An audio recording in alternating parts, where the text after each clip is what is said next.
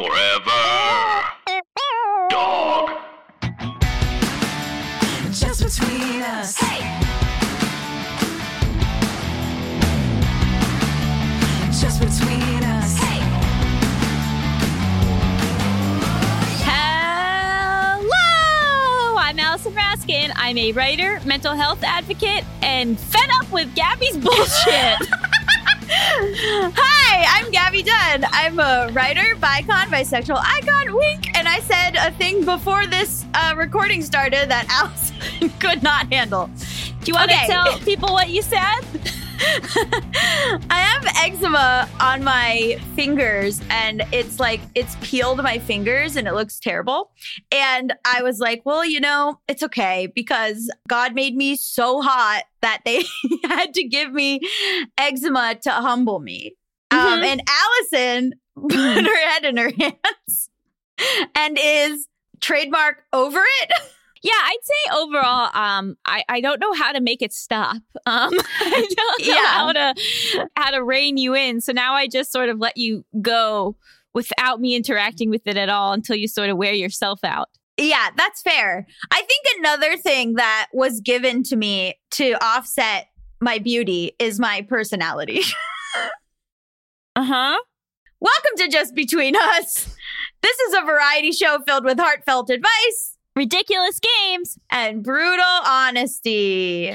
And we are coming at you on a Friday because as of this week, JBU is in your podcast app twice a week, baby. Twice. We split up the show because I enjoy when shows are split up. And also our show kept getting kind of longer and longer. Yeah. It started off as like a 45-minute show that is now a solid hour and a half. So we decided to split it up into 2 delightful days for your downloading pleasure. Yeah, we wanted to give you more. And also, I personally enjoy when there's 2 episodes of a show because I'm a little bit of a how do you do that. So I'm like, they'll be 2 episodes and I'm like, ooh, 2 episodes? It's the same length. But I'm like, ooh, it's Christmas. I feel like within a few weeks, each episode will be an hour and a half. But I know. We'll try to rein it in for you guys. So on Friday's episodes are the episodes where we are going to be joined by an incredible guest and ask them a bunch of tough questions and then force them to participate in America's favorite game show, Hypotheticals. Mm-hmm. If you skip back to our Wednesday episode, that's where we did international question. That's where we did topics. That's where we rated the episode with Melissa D. Montz, our just excellent producer. I wanted to say illustrious. Does that feel right? Famous, very famous producer. Very influential. Yeah. Like, I feel like she's what you'd call a tastemaker. Oh, yes. Okay, so one time, one of my exes told me that one of his exes had said to him in all seriousness, "Do you think I'm a tastemaker?" What was her job? We made a lot of fun of that. That is only acceptable if her job is a chef. Oh, very clever. Unfortunately, not a chef. Then she's not a tastemaker, baby. Oh, wow. I wonder if chefs should change their bios to tastemakers. Absolutely. Tastemaker and tastemaker. See, that's the kind of unbearable thing I would do if I was a chef. All right, maybe we should just dive into this incredible episode before I leave. I leave in protest of your arrogance. We are very excited for this week's, this Friday's episode. We're going to have to start saying that. Oh, yeah, we're going to be asking Fatima Iqbal-Zubair some tough questions. All about education. She's a public school teacher turned community activist / candidate for the California State Assembly. Yeah, this show is serious business. At least we are able to convince serious people to be on our show. I don't know if it's a serious show. I'm proud of us every time we do it. Stick around after this short break and we'll dive right into tough questions. Just between us. Welcome back to Just Between Us. It's time for the juiciest, most scandalous, controversial segment known to all of podcasting. Tough questions. This week on the show, our guest is Fatima Iqbal-Zubair. Fatima Iqbal-Zubair was born in Dubai, United Arab Emirates, and she has worked as a private tutor, a public school teacher, and a community advocate. She's been affiliated with the Watts Rising Leadership Council and the 501 political action organization Sunrise Movement, which I follow on Instagram. Thank you for being our guest. Thanks so much for having me. How do you describe yourself when someone says, what do you do? What do I do? I know it's Yeah. it's like my head has all these thoughts going in because there's so many things that I do. Like, Right. my life isn't so simple right now. So what's near and dear to my heart is still like the robotics team that I created. So I still, make time to mentor them in outreach where we're actually starting a podcast. So Oh, that's our robotics awesome. team, yeah. So that's something fun I'm working on. And then it's always like, organizing in different spaces. So I'm currently running for, 8M delegate on a slate for assembly districts. It's basically delegates to the Democratic Party. And then I'm also organizing, with Sunrise and different other groups. So it's just a lot of things going on right now. Can you sort of talk about how what you saw while you were in public education sort of inspired you to realize you needed to like maybe make change like At a legislatively? larger scale. Yeah. Yeah, I can definitely. And like one thing I did want to add from your last question too is a lot of my time now is actually spent with my son as well, because with homeschooling and distance learning, he's on the spectrum, and so what I can't imagine how it is for a lot of families at home right now who have to be essential workers. And I have the privilege of at least being in Zoom school with him a few days, which is really helpful, but that takes up a lot of my day too. But so I know a lot of people out there probably feeling that same struggle with kids. But you started off as a teacher, right? And then Yes. Can you sort of talk about how what you saw while you were in public education sort of inspired you to realize you needed to like maybe make change like At a larger legislatively? scale. Yeah. A big reason, I decided to run. It wasn't like this is going to be, my political future mapped out, like I think there's a show like that out there right now, right? Like where I wasn't, from a family, of politicians or anything like that. It was really like this anger that I felt, where I felt like I could only do so much. I could affect a group of students over the course of the years, or I could try to be in a position where I can really affect change for a lot of low-income communities and Black and Brown communities. And it got to like that point for me because there were issues of unclean water in school. There were issues of trying to bring programs but never having enough funding. And like even with my robotics team, there were issues of robotics teams like being created around us, and we're being like shut down just because a lot of low-income communities don't have the funds, that parents in other communities can contribute to, or the districts have. And so that was really my big push into wanting to run, seeing that I was coming up against a lot of roadblocks, and then seeing that type of systemic action wasn't really being taken, by my current representative and a lot of local officials. So that's really what got me to run. Can you talk a little bit more about the fact that there wasn't even clean water in your school? Yes. Basically, a lot of Watts is a very historic community for many reasons, in terms of just the history of what it means in LA in terms of going through the Watts riots. But to zone it in on the schools in Watts, and it's just not my school, by the way, there's other schools in Watts and Compton that have, and Wilmington that have issues of unclean water. And what it is because a lot of times, my school that I worked at and a lot of schools aren't built following environmental code. And so a lot of the pipes, right, are very old and there's a lot of chemical runoff. And so that's what was happening at my school. And, I found it really unsettling, like for the simple fact that we were drinking, filtered water. The teachers had always had filtered waters, and I was on the third floor, and I became conscious of the fact that, whenever I want to even make tea or anything, I would be apprehensive to drink the water fountain water. Sometimes Right. I would, and but I wouldn't most of the time. But it just became this really inequitable thing where our students were drinking that every day. Right. Oh my And we God. weren't. And it's you notice your privilege, right? Sense of like, why? Just because I have and so to me, clean water is a human right. And a big part of that, like I said, is the pipes. So the Jordan Downs area in general, when the projects were built near the school, it was built on top of an old steel factory.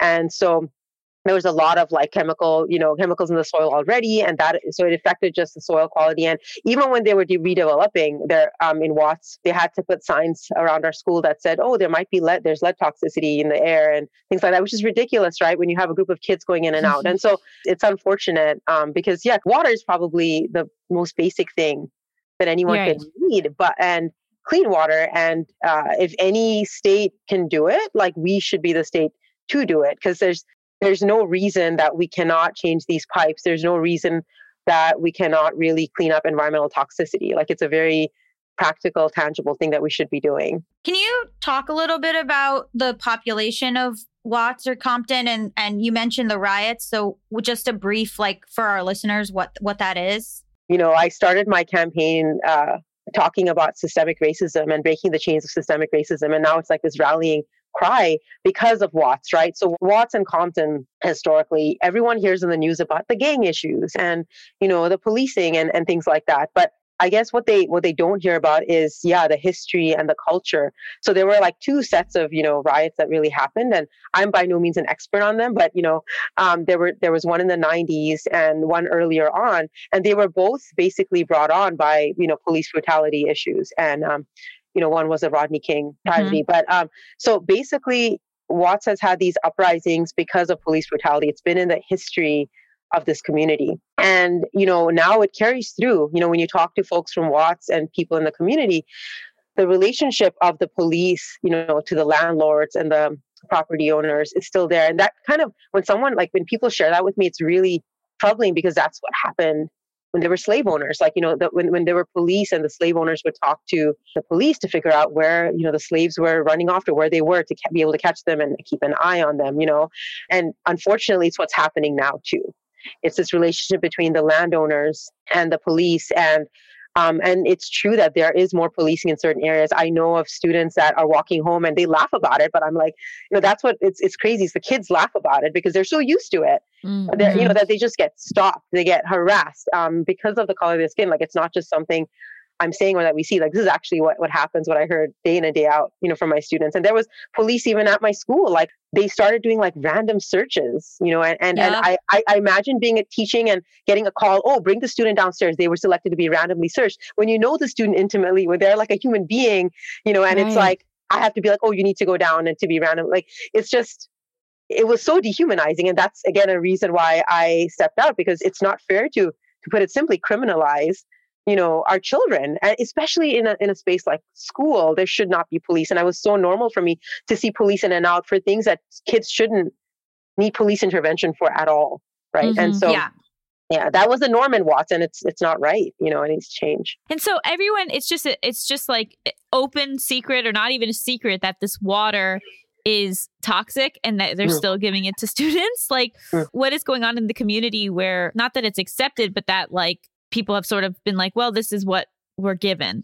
It's racism. They're just used to racism. Yeah, it is a lot of that. And like, I remember even just talking about like the lead toxicity. And I remember the moments that I hear it, Allison, because we don't take it for granted, but I think a lot of that is a point of my privilege where I've been able to have access to clean water. But you're absolutely right, Gabby. It's like, it is that. It's the fact that like, well, it's always been this way. And what's going to change. And the thing is, a lot of the long-term effects of water quality are not really seen. It's not like you can drink a sip of unclean water and get sick the same day, right? But when you look at the statistics of Watts, when you look at infant mortality rates of asthma and cancer, it's higher than anywhere else in LA County. And Watts is such a small community.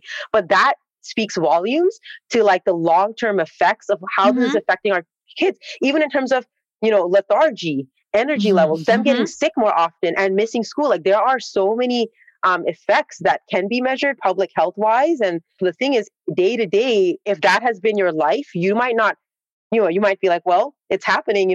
My family always tries to get bottled water. I think Watts spends a lot as a community on bottled water, and which in itself is another expense they shouldn't have to spend. And don't get me wrong, Alison, they are organizing. People are aware of it. There are people that are aware of it, but that's the thing. What can you do when you hit against a roadblock where you have the people in power who are capable of making the changes who aren't?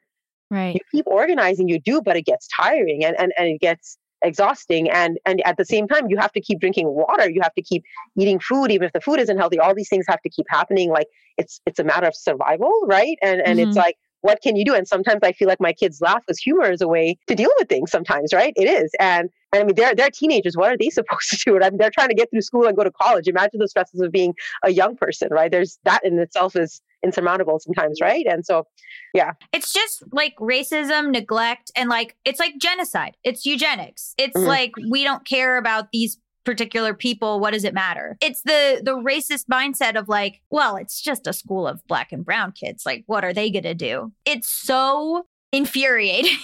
It is. Yeah. And you sort of already touched on this, but I think this is such an important perspective of like, you said, you know, it's hard enough being an adolescent. We all know that like teenage years are emotionally turbulent. You have the stress of trying to get into college, all of the homework. But then when you're in a community like this, there are so many added stressors on top of it, right? And so we've kind of touched on some of them, like the water quality and how that. Can you speak to any others that these kids are dealing with that kids elsewhere don't have to deal with? Yeah, for sure. I think a big part of that is, Allison, is that almost all my students are first generation, right? College students, or they will be. And so I remember like very strongly, I like just moments of, you know, my kids getting accepted to college. I remember one of my students when I was a teacher, but I would always spend time on things like test prep with them because they wouldn't be able to have private tutoring.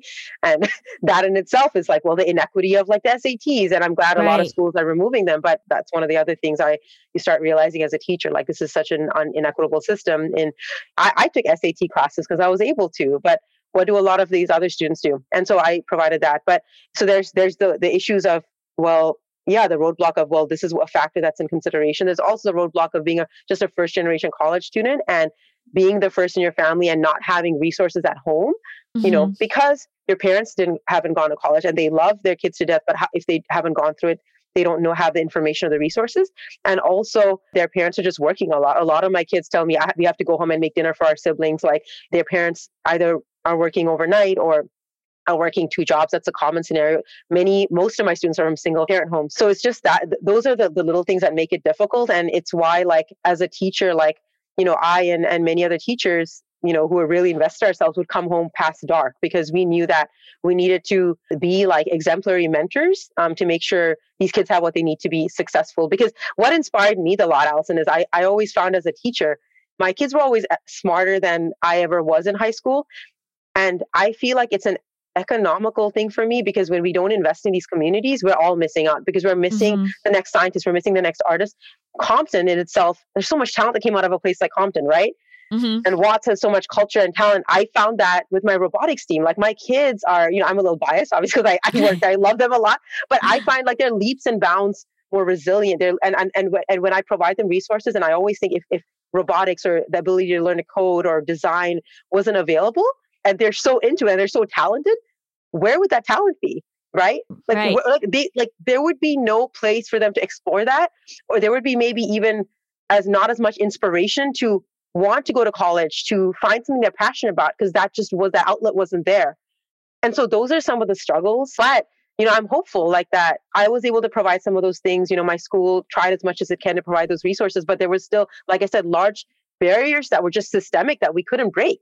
Like the water issue, but like also, I remember my school had a lot of subs, like paying teachers well in low-income communities. We had some teachers had to leave to public school districts that paid better because, you know, they didn't have another income, right? They were single and they couldn't afford rent. And so we also lose the best teachers in these schools. There's a lot of issues. Like when you think about the fact that you were saying, Gabby, like there are Black and brown kids in Watts in these schools. Why is it that schools even got that way? Exactly. Why can't we? Why? Like that's the crazy part, right? Why are schools segregated? This is the direct way that we don't talk about it of maintaining boundaries, right? Yeah. I wish part of the reason I love Carson, the community I live in, is that it's one of the few communities that has some of that diversity.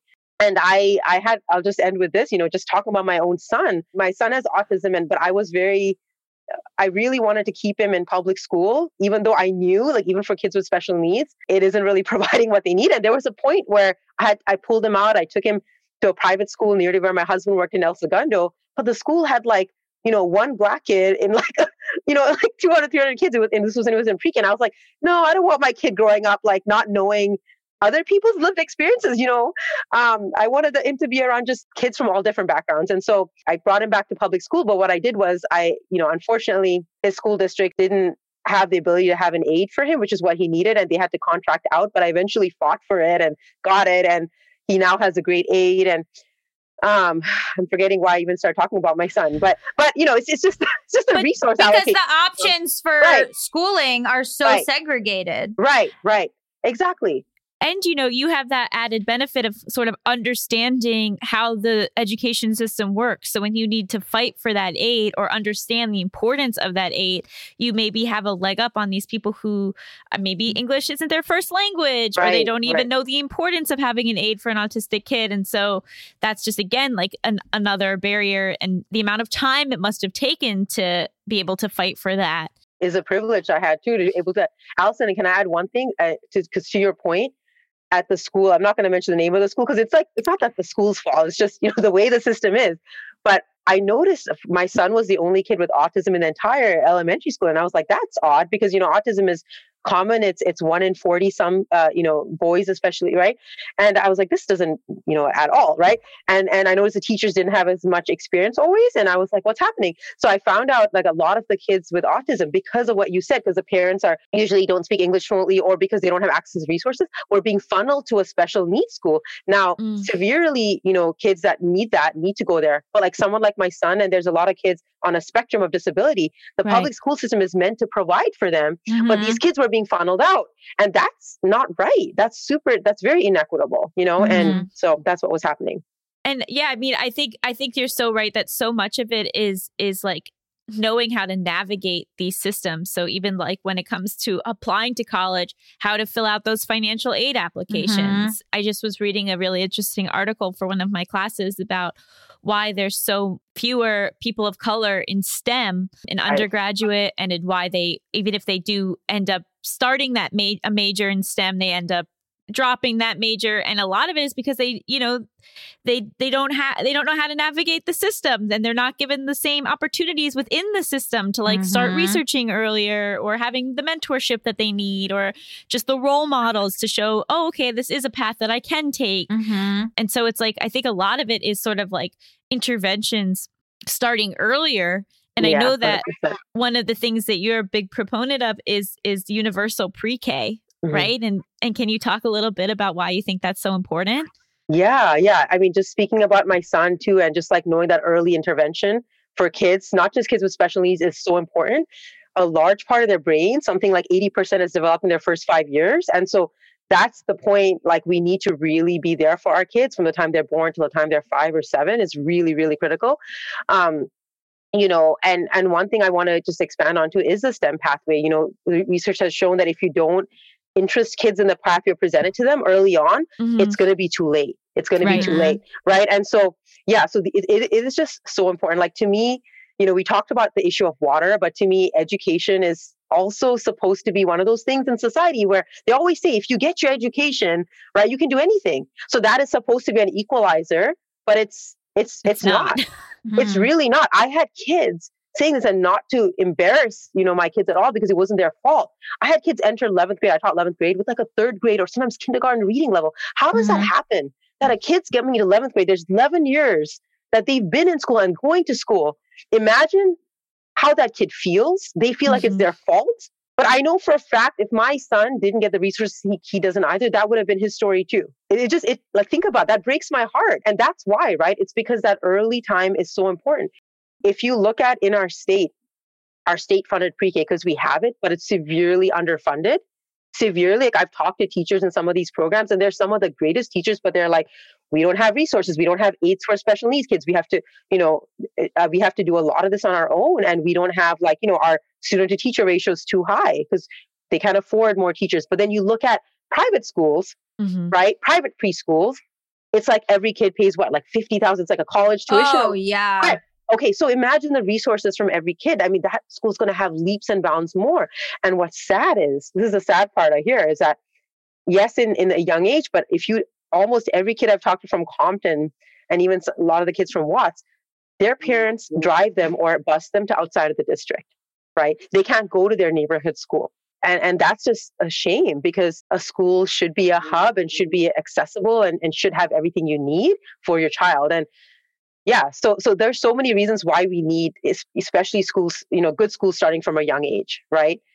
So many reasons. And a lot of it's related to science and brain development, and the rest of it's really just the social opportunity and the ability to be able to say, yes, in America, like in our community, education is the great equalizer. We can't say that right now. It's because it's not. Our system is very segregated and racial, and does not work for our low income students at all. How do we desegregate schools? Yeah, that's a very good question, Gabby. And, one thing I talked about a lot was it has to do a lot to do with like just redlining and the housing crisis as well, Yes. right? It's also where folks can afford housing and who can afford that housing. So we have to fix the housing issues. We have to change, some of the zoning laws of where we can really build affordable housing everywhere. That's really the solution, right? Because if a family can have a choice as to where they live, that would kind of break this down, right?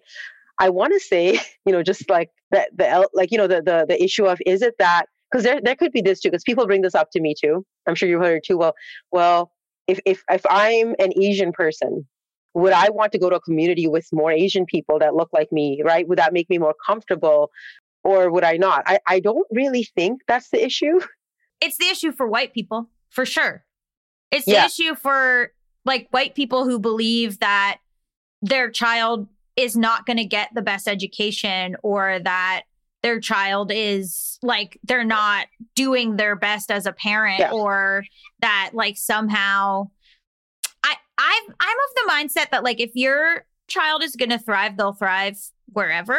That's not true, right? We just learned that that's not true for all of these students who are drinking bad water and who have to take on like the tasks of cooking dinner, so they might not be able to do their homework. I was going to say you have privilege, right? So if you're like a white person and you all of a sudden have your student in a school like that, and you have white privilege to go to the city council and be like, look, this is fucked up.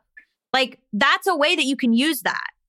That's a way that you can like tangibly take your investment in these communities to like a personal level and like actually do something. And collectively, if more people did that, instead of just calling these schools lost causes, then like there could be like more solidarity community wise around that community, rather than like we lived in a neighborhood where my zoned high school in Florida was like not a good school, right? Yeah. Meaning that the population was largely Black and brown. And so after elementary school, I was pulled and put into a school somewhere else. But then by the time my sister started high school, my parents pulled her and she was back in public school, because I think they realized the error of their ways. And so that's the kind of thing that I think is like so deeply ingrained. Yeah, like there's individualism versus community. I understand like that in the white community too, but I can talk about also just myself as an Asian person. I'm not going to say which family member, but I'll give you an example. It's in my community as well, that sense of privilege. And if your school, I'm just going to speak because it's really uncomfortable to speak about, but it's really important for people to hear. Like that sense of like, it's a stereotype. And I had an older family member, because my son goes to a school that actually is majority Black students. It has a magnet program, and my son, is, he has social things he needs to work on, but academically, like he loves learning. So he got into the magnet program called the public school, and like the teacher's Black, and a lot of the kids, almost all the kids are Black. There's a couple of white kids. This is why I love Carson, but it's just so diverse. There's a couple of white kids. There's a couple Asian. I think my son's actually Moroccan. That's the whole other thing. I adopted him, but there's my son, and there's like, a couple Latino kids, but majority Black. And I remember this older family member walking into the Zoom class saying, just saying this, like, oh, that's his class. And then just walking away. Oh. And I'm like, and I know what that meant. I know what that meant. And it was someone very close. I'm not going to call this person out like this one. But I was like, but this is why I've become kind of a rebel with this issue, because it's not just a white issue. Like I see it in the Asian community too. And that's why I make it a point to like immerse my son in these experiences and call these family members out, and I have conversations with them, because it's an issue. You're absolutely right. And I'm like, he's having a great experience. He has a great teacher. He's like, it's like, why does it matter? Like, and like, why? I don't know. I shouldn't even say that. Like it's such deeply ingrained racism and like individualism, where it's like a race to the top, right? Like my kid's got to be the top of their school so that they can, like their white school, so that they can go to Harvard or whatever. I feel like parents are taught like, well, you're a bad parent if you don't do that. And like, it's so false. That whole hierarchy is so false. Yeah, it is. And Gabby, I kind of understood your point, what you were saying, because I'm looking at like this now, right? So like my son, I kept him in public school, even though he doesn't have everything he needs, but but I'll fight for the things he doesn't need, and the school works with me, and it's fine. It's going great. But I think the reason is my husband and I have the privilege That's what I'm saying. Yeah. of getting him all those things. And so you're right. If we had white families and more privileged families do this, they have the resources to help their kids succeed. My kid is doing great, and a lot of the families are providing everything they can to make sure their kids succeed too. Every parent would do that and does that anyway. And why not, right? Because now, what's beautiful is that now that I can provide resources actually in Zoom school, sometimes because I'm a teacher, I help the teacher out too. I share some things, and I can use some of my privilege to provide, right? And to support. And like I'm for example, I'm talking with some of the teachers locally to help create robotics teams. I've been doing I love that. So like exactly what you said, Gabby, right? We can, if we have, that's why we need schools that are not segregated, because we each have different elements of privilege. Even a Black family that has more wealth, right? Going to a school with a Black family that's poor, even within races, having just kids of families of different incomes is really valuable, because, and they've done studies, by the way, that show that the kids that come in with more privilege, it's better for everyone. It's not just better for the kids that are low income. It's actually better for everyone holistically, academically. It's actually better. So I don't know why we don't do it, but you're right. It's probably because of these racist structures and the people in power that don't want to see it. I want to believe that not all people are like that. I really don't think they are. I just think it's the people that have the ability to change these things aren't changing. And things like our voting system are so messed up with the electoral college that, not everyone's vote is counted as equally as it should be. So look, if you're a white lady and you got time to go to the PTA meetings and yell at your white school, you got time to go to the PTA meetings and yell at a school with inclusion. Right. Can we talk a little bit about how Zoom school has even shown some of these inequalities even more, highlighted them even more?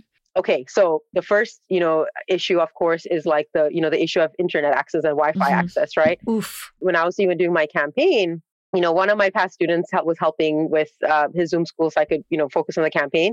It's very real. She was saying her mom, the school had given her a hotspot. The hotspot is obviously not high quality because it's just not. And it was something for like 3 weeks where the mom couldn't access it, and she had young siblings couldn't access it. So I always share real examples because this is like real people's lives, and their education's being affected. And I'm just, I am really afraid at what COVID has done to exacerbate inequities, because I know for a fact, for example, in Watson Willowbrook, it's like 40% of folks don't have Wi-Fi access. Like, what do? Right? Yeah, the school's providing a hotspot, but it's a low quality hotspot and it's not going to be consistent and things like that. Anyway, so that's definitely an inequity. Another thing is not having childcare. Right. I because my husband, has a good job, I'm able to be with my kid most of the week, help him with his homework. What about if a family has 2 essential workers? I always wonder how this works, because I know a lot of, especially like a lot of families in my district have young children. I mean, this is, and Latino families are sometimes larger as well. So what do they do? Like, they can't afford childcare.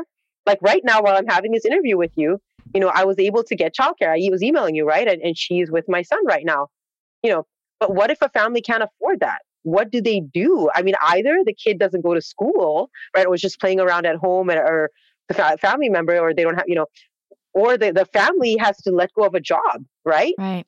Take time from work. And both of those things are awful. So that's another huge inequity, just not having, state-funded childcare, right? During these times and just always.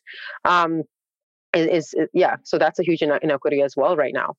And do you think that, like, when kids do go back to in-person learning, this period of time will have been really detrimental to their development, or we don't really know yet? I hope there's, I feel like there are sociologists and psychologists probably, taking data now, and because there should be. I hope there is, but I definitely see it anecdotally, even like in my robotics team. Like when I notice a student's not coming, and I call them, and I'm not going to share names just for their privacy, but I called a student that wasn't attending, and I asked her, I was like, what's going on? Because she used to participate. And she's like, well, and she's really positive about it. But me looking at the situation, I was like, this can't be easy. But she basically has her mom going to work. She has 2 young siblings. She has to get them on Zoom. She's in high school. Get herself on Zoom, make sure they're fed, do their homework. She's like, Ms. Zubair, by the end of the day, I know I have the robotics meeting, but I'm so tired. Like, I'm so tired. I don't want to sit in front of Zoom. Like, I've just been, so it is mentally, like, I see mentally it's exhausting, detrimental. And I was like, no, I totally get it. And so I found a way I could work with her, when the weekends and stuff. But I think mentally it's very difficult for our kids, especially kids that are in that middle school, high school kids, because they don't have the social connection. Like that's hard. Imagine what us adults are going through, right? With how difficult this is. And now imagine, I know I had so many issues as a teenager and was so insecure in so many ways. Imagine what they're going through, not having that social connection and now trying to be the best kid they can because they need to apply to college and get into all these programs. And it's like, oh my gosh. And like my life is completely turned around. Like I can't imagine a teenager's head right now. So I think it is going to have, but I'm hopeful. I believe in like our teachers, and I believe in, because, oh my gosh, like our teachers are like the mentors and everything. And I know for a fact, a lot of my teacher friends are being there for their kids, even more than academically. They're always making sure their kids are emotionally okay, mentally, spiritually okay. And that's why our teachers are so great. I need to be paid more as well, because they serve in so many different roles, especially in communities that don't have psychologists and counselors. They are the psychologists and counselors. And so shout out like to our teachers, so I think because of the teachers, when the kids go back, they'll understand that and they'll be there for them, But yeah, I definitely think it's going to be different, but it's hard right now and it's going to be difficult. I mean, yeah, academically wise, when they go back, there'll be a lot of catching up. It's just how you can't really effectively learn in this setting. You can't do one-on-one learning.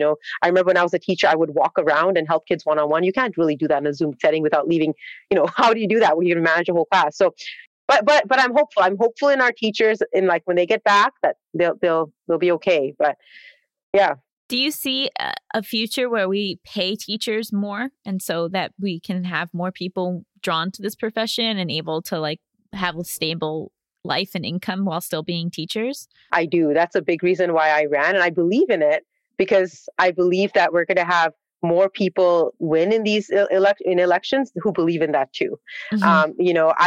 A big part of my platform was paying teachers a base salary of $60,000, which is still not good enough, but a lot of teachers get paid $40,000, $50,000, and in some other places in the country, much lower. And so I wanted to advocate for that. And I actually wanted our teachers in low-income communities to have the ability to be paid the best amount, because we need the best teachers, right? That's how we bridge equity gaps. We need the best teachers where kids really need it as well. And Gabby, that's another reason why if we do things like that, we might have more easier times integrating, right? If we say, well, these schools, we have the best teachers there, right? Imagine now parents would want to come there. And we won't have subs there. And so, yes, I do think that's in the future. I'm really hopeful. It might take time, but I never lose optimism. I never lose hope. No matter what we're talking about right now, I don't think I would be running if I didn't feel like, there's a sense of hope. There is hope. I always feel like the universe will lean towards that as long as enough of us are speaking out and running and fighting and doing direct actions and holding people accountable. I do think that's in the future for teachers too. Oh, I love that. Because, a lot of times we talk about these things and it's just sort of like, well, what do we do? And the people are like, I don't know. But I love, like you have actionable plans, how it can work, what changes need to be made. And I think that does really fill me with hope. It inspires people to do more activism and to be more vocal because there is a clear pathway. We just have to fight our way to it and through it. Yeah. Allison, the thing is this, right? When you have a city budget or a state budget or national budget, it's like nationally it's different because you can, that's a whole other story because you can actually create money for these things, right?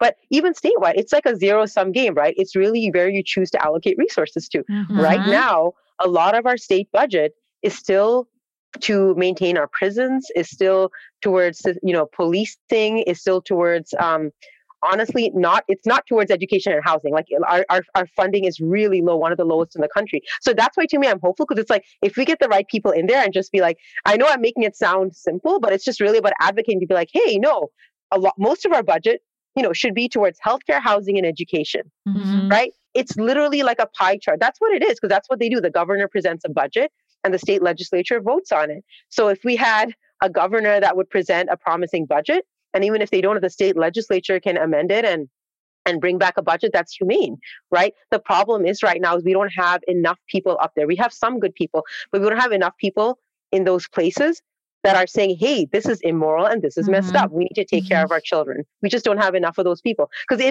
it is a budget. We choose where we choose to spend money. And our state right now isn't valuing our children. Bottom line. And they can. I loved everything you said. I don't know how to wrap it up in any way other than to ask you if you would like to play a silly game show. I think that would be good. We talk about a lot of heavy stuff, so let's do it. Yeah, exactly. Would you like to? Our own mental health. Because we gotta keep the good with the bad. And we gotta keep keeping on. So Hi everyone, Allison here. Anyone who knows me well knows that I love to read. I am always looking for new books, and that is why I'm so excited that this episode is sponsored by Book of the Month. Book of the Month's mission is to help readers discover new books they love and to promote the work of emerging authors. It was so fun for me to get to pick which book I wanted to read this month and have it shipped right to my door. Book of the Month makes it easy to decide which book to read next. Each month, the editorial team reads through hundreds of new titles. They pick some of the best new books for you to choose from. All the books are good, so you can't go wrong. Every aspect of the Book of the Month experience is designed to be fun and special for readers. They have a highly anticipated release at the beginning of each month. Books are delivered in this really adorable bright blue box, and there's a fun app to help you pick your book and track your reading process. They also offer great values on new release hardcover fiction. It's much cheaper than other options, shipping is always free, and with a loyalty program, you get rewards and even lower prices the longer you stay as a member. My first book from Book of the Month was The Husbands by Holly Gramazio. I am tearing through this book. It is so fun. It's basically about this woman who one day comes home and there's a husband in her apartment, and she's like, "Where did you come from?" And then she figures out that every time her new husband goes into the attic, a new husband comes out, and she's like shuffling through all these different husbands from the attic trying to figure out which one is the best. It is right up my alley and I love it so much. So if you want to take part in Book of the Month and have a brand new book shipped right to your door every single month, go to bookofthemonth.com and get your first book for $5 with code PEDALS. That's $5 off with code PEDALS. I cannot recommend this enough. With Mother's Day around the corner, are you thinking about a truly special gift for your mom? Let me tell you all about mylifeinabook.com. It's a unique service that turns your mom's life stories into a beautiful book. Pretty cool, right? Here's how it works. Every week, mylifeinabook.com will send her a question via email. These can be pre-written questions about her life or any custom questions you wish to ask. And then she can either type her response or use their voice-to-text feature. And mylifeinabook.com compiles all her responses into a beautiful keepsake book. And guess what? They can even create an audiobook using her voice recordings.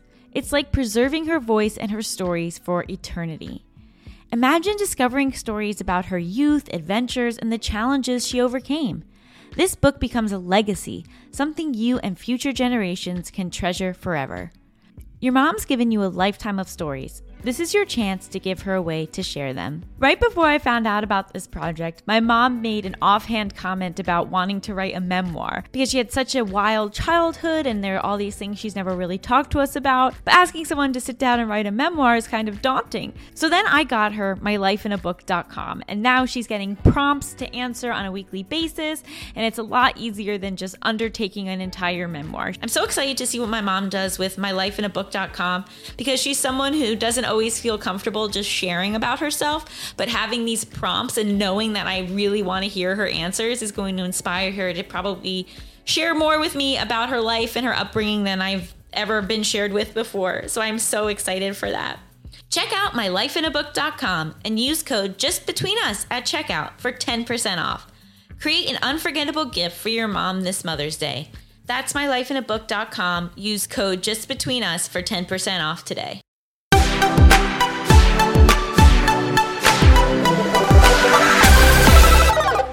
We've got to play Hypotheticals, America's favorite game show. Oh no. Okay. So you and Gabby are my contestants. I'm going to give you a series of hypothetical situations, and you tell me what you would do in that situation or your opinion. And then I completely arbitrarily decide where I want to allocate the points to, and who's going to get the most points. Much like a budget. Exactly. Okay, so fittingly, our first game is, are you a terrible parent? Okay. Your daughter, 16, really wants a tattoo, but you think she is too young, so you compromise by agreeing to draw the desired tattoo on her arm every day in Sharpie until she turns 18. One day, you leave early for work and forget to draw it. That day at school, one of her friends calls her out for having faked her tattoo because it's clearly faded without your daily touch-up. Are you a terrible parent? She's pissed.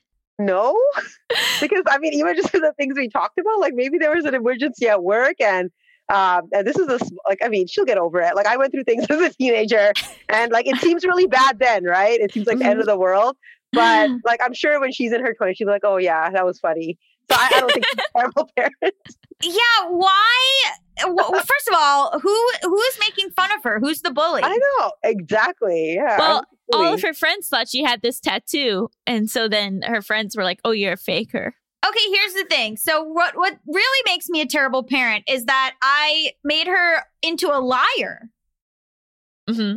Because I encouraged her to lie to her friends. So that's where I'm a terrible parent. Not that I forgot to draw the tattoo or that I agreed to do this tattoo thing, but that I didn't have her say, look, to her friends, like, look, my mom is drawing this on every day just so we can like decide if I really want to do it. Why is she a liar?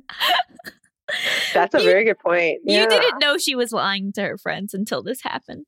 But why did I raise a liar? I do think that the commitment of a parent that would every day draw on a tattoo for their kid is pretty incredible. I truly thought that this was right. Who has time for that? I truly thought that this was going to go in a direction where she goes to school and out of spite for you, her friend does a stick and poke. And I was like, oh no. No. That's not the feel of hypotheticals. Oh, okay. Well, I think you're a terrible parent because you've raised a liar. All right. Fair enough. Mm-hmm. Okay. Our next game is this person an alien or just rude? Okay. You go over to someone's office for a meeting and they insist you sit on their outdoor patio for the conversation. This would be fine, except it is raining. Not pouring, but definitely more than a drizzle. When you ask if you can move inside, they reply, "We are water. Water is us." Is this person an alien or just rude? And this is after COVID. So this is taking place in like 2024. Yeah. Okay. I think they're being rude because like, it just seems like usually like, why wouldn't you? It just seems a little strange. I don't know what I would do if someone said that to me. I'll be like, what? It would throw me off so much. I just be like, let's go inside. But I don't have a better answer. I think it's rude. What would their thoughts be on me opening an umbrella? Oh, they find that offensive. Okay, they're an alien. They're an alien. They're an alien. They have weird customs, and the customs involve not letting other people enjoy themselves. So, therefore, alien. Well, they actually are an alien, but it's not about enjoying themselves. That's how they hydrate, is through absorbing water through their skin. But they know that I don't hydrate that way. They don't. They've done very little research on this planet. They're a terrible alien. Yeah. Okay, our final game. Would you lie or tell the truth? You are finally meeting your significant other's brother after dating for 4 months. You've heard great things about him, but when you meet him, you find him to be condescending, patronizing, and far too touchy. When your partner asks what you think of their brother, would you lie or tell the truth? The touchy part is what's ringing out to me. Oh, I would tell them the truth because I'm just like, I wear everything on my sleeve anyway. So I just feel like, because to me, like, if I'm thinking of a long-term thing, it's important, right? You're going to see this person a lot, this other person. And so if they're making me feel uncomfortable, and like, I would say something like, I mean, I would say the truth. Yeah. How would you say it? Yeah. It depends on the person's personality who I was like dating, but I would, with my partner, this is going to sound really boring, but sorry, I don't have as much fun answers as Gabby, but I would just say, because you said they were touching them too, right? Yeah, they were very touchy with you. Yeah, so I would just say, yeah, I'm a little uncomfortable. I feel like your brother's in like my personal space, and but I'm also like really nice. So I would also be like, yeah, it is hard. Right? I would probably be like, like maybe I need to get to know them more. But I would probably say like I'm not comfortable with the touching, so maybe they can tell that to them. But I would still try to like get to know them more, because if I just met them one time, right, I don't know, maybe they're just trying to prove something and they're just trying to be extra, like, I don't know. Yeah. It is hard because it's hard, yeah. In my experience, people take criticism of their siblings quite personally for some reason.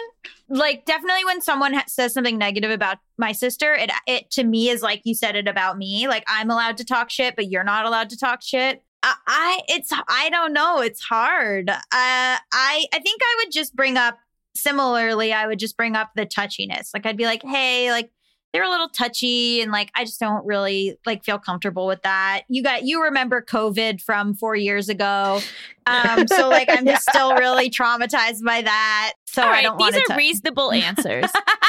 But when you do bring that up to your partner, their response is, my brother is me. We are my brother. And so they then leave you. Oh, what? But Alien. Alien. They were also an alien family. Oh, that threw me off. Oh my gosh. Well, then it wasn't meant to be. It wasn't meant to be. It wasn't. It's really beautiful. Before we let you go back to your life of advocating for our children and all of us, how would you rate this episode? Did you have fun? Yeah, I rated infinity. Infinity out of infinity? Yeah, infinity out of infinity. And you felt that we did a good job as hosts? Yeah, I did. I can't believe you're asking me this. No one ever asked me this. Yeah, I felt like, I mean, you let me interrupt you. Sure. I'm writing it down. Is there anything you feel we could improve on, or? No, I think there was like an honest, and I mean this, like I would actually be like, oh, this is something maybe, but I think there was a good rapport, and I really liked how the conversation kind of went where we let it go, right? And it felt very natural. So yeah, that's why I really liked it. Thank you really. so and much. I'm trying to think if there's any constructive criticism. I really am. But maybe you could kind of play devil's advocate with your guests and like provide alternate narratives, right? And be like, well, what if this was it? Just to like make it, I'm just thinking that might be like challenge them a little. You want to make them feel comfortable, but that could be something interesting too, right? To be like, well, what about this perspective? Or spice up the content. Yeah. Or what do you say about people who say this? Or like, kind of like, yeah, exactly. Yeah, that could be interesting. Shit. It's just hard because all of your points are clearly correct. Is the problem. Yeah, I know. But you could get into the mind of like, maybe like a white supremacist and what they would say, and like, no, like, you know what I mean? I'd be like, let's unravel, like, why, right? I don't even know where this is going, but something like that. No. I wrote on my paper. I wrote, spice it up and start shit. Thank you. More drama is always better. Drama, better ratings.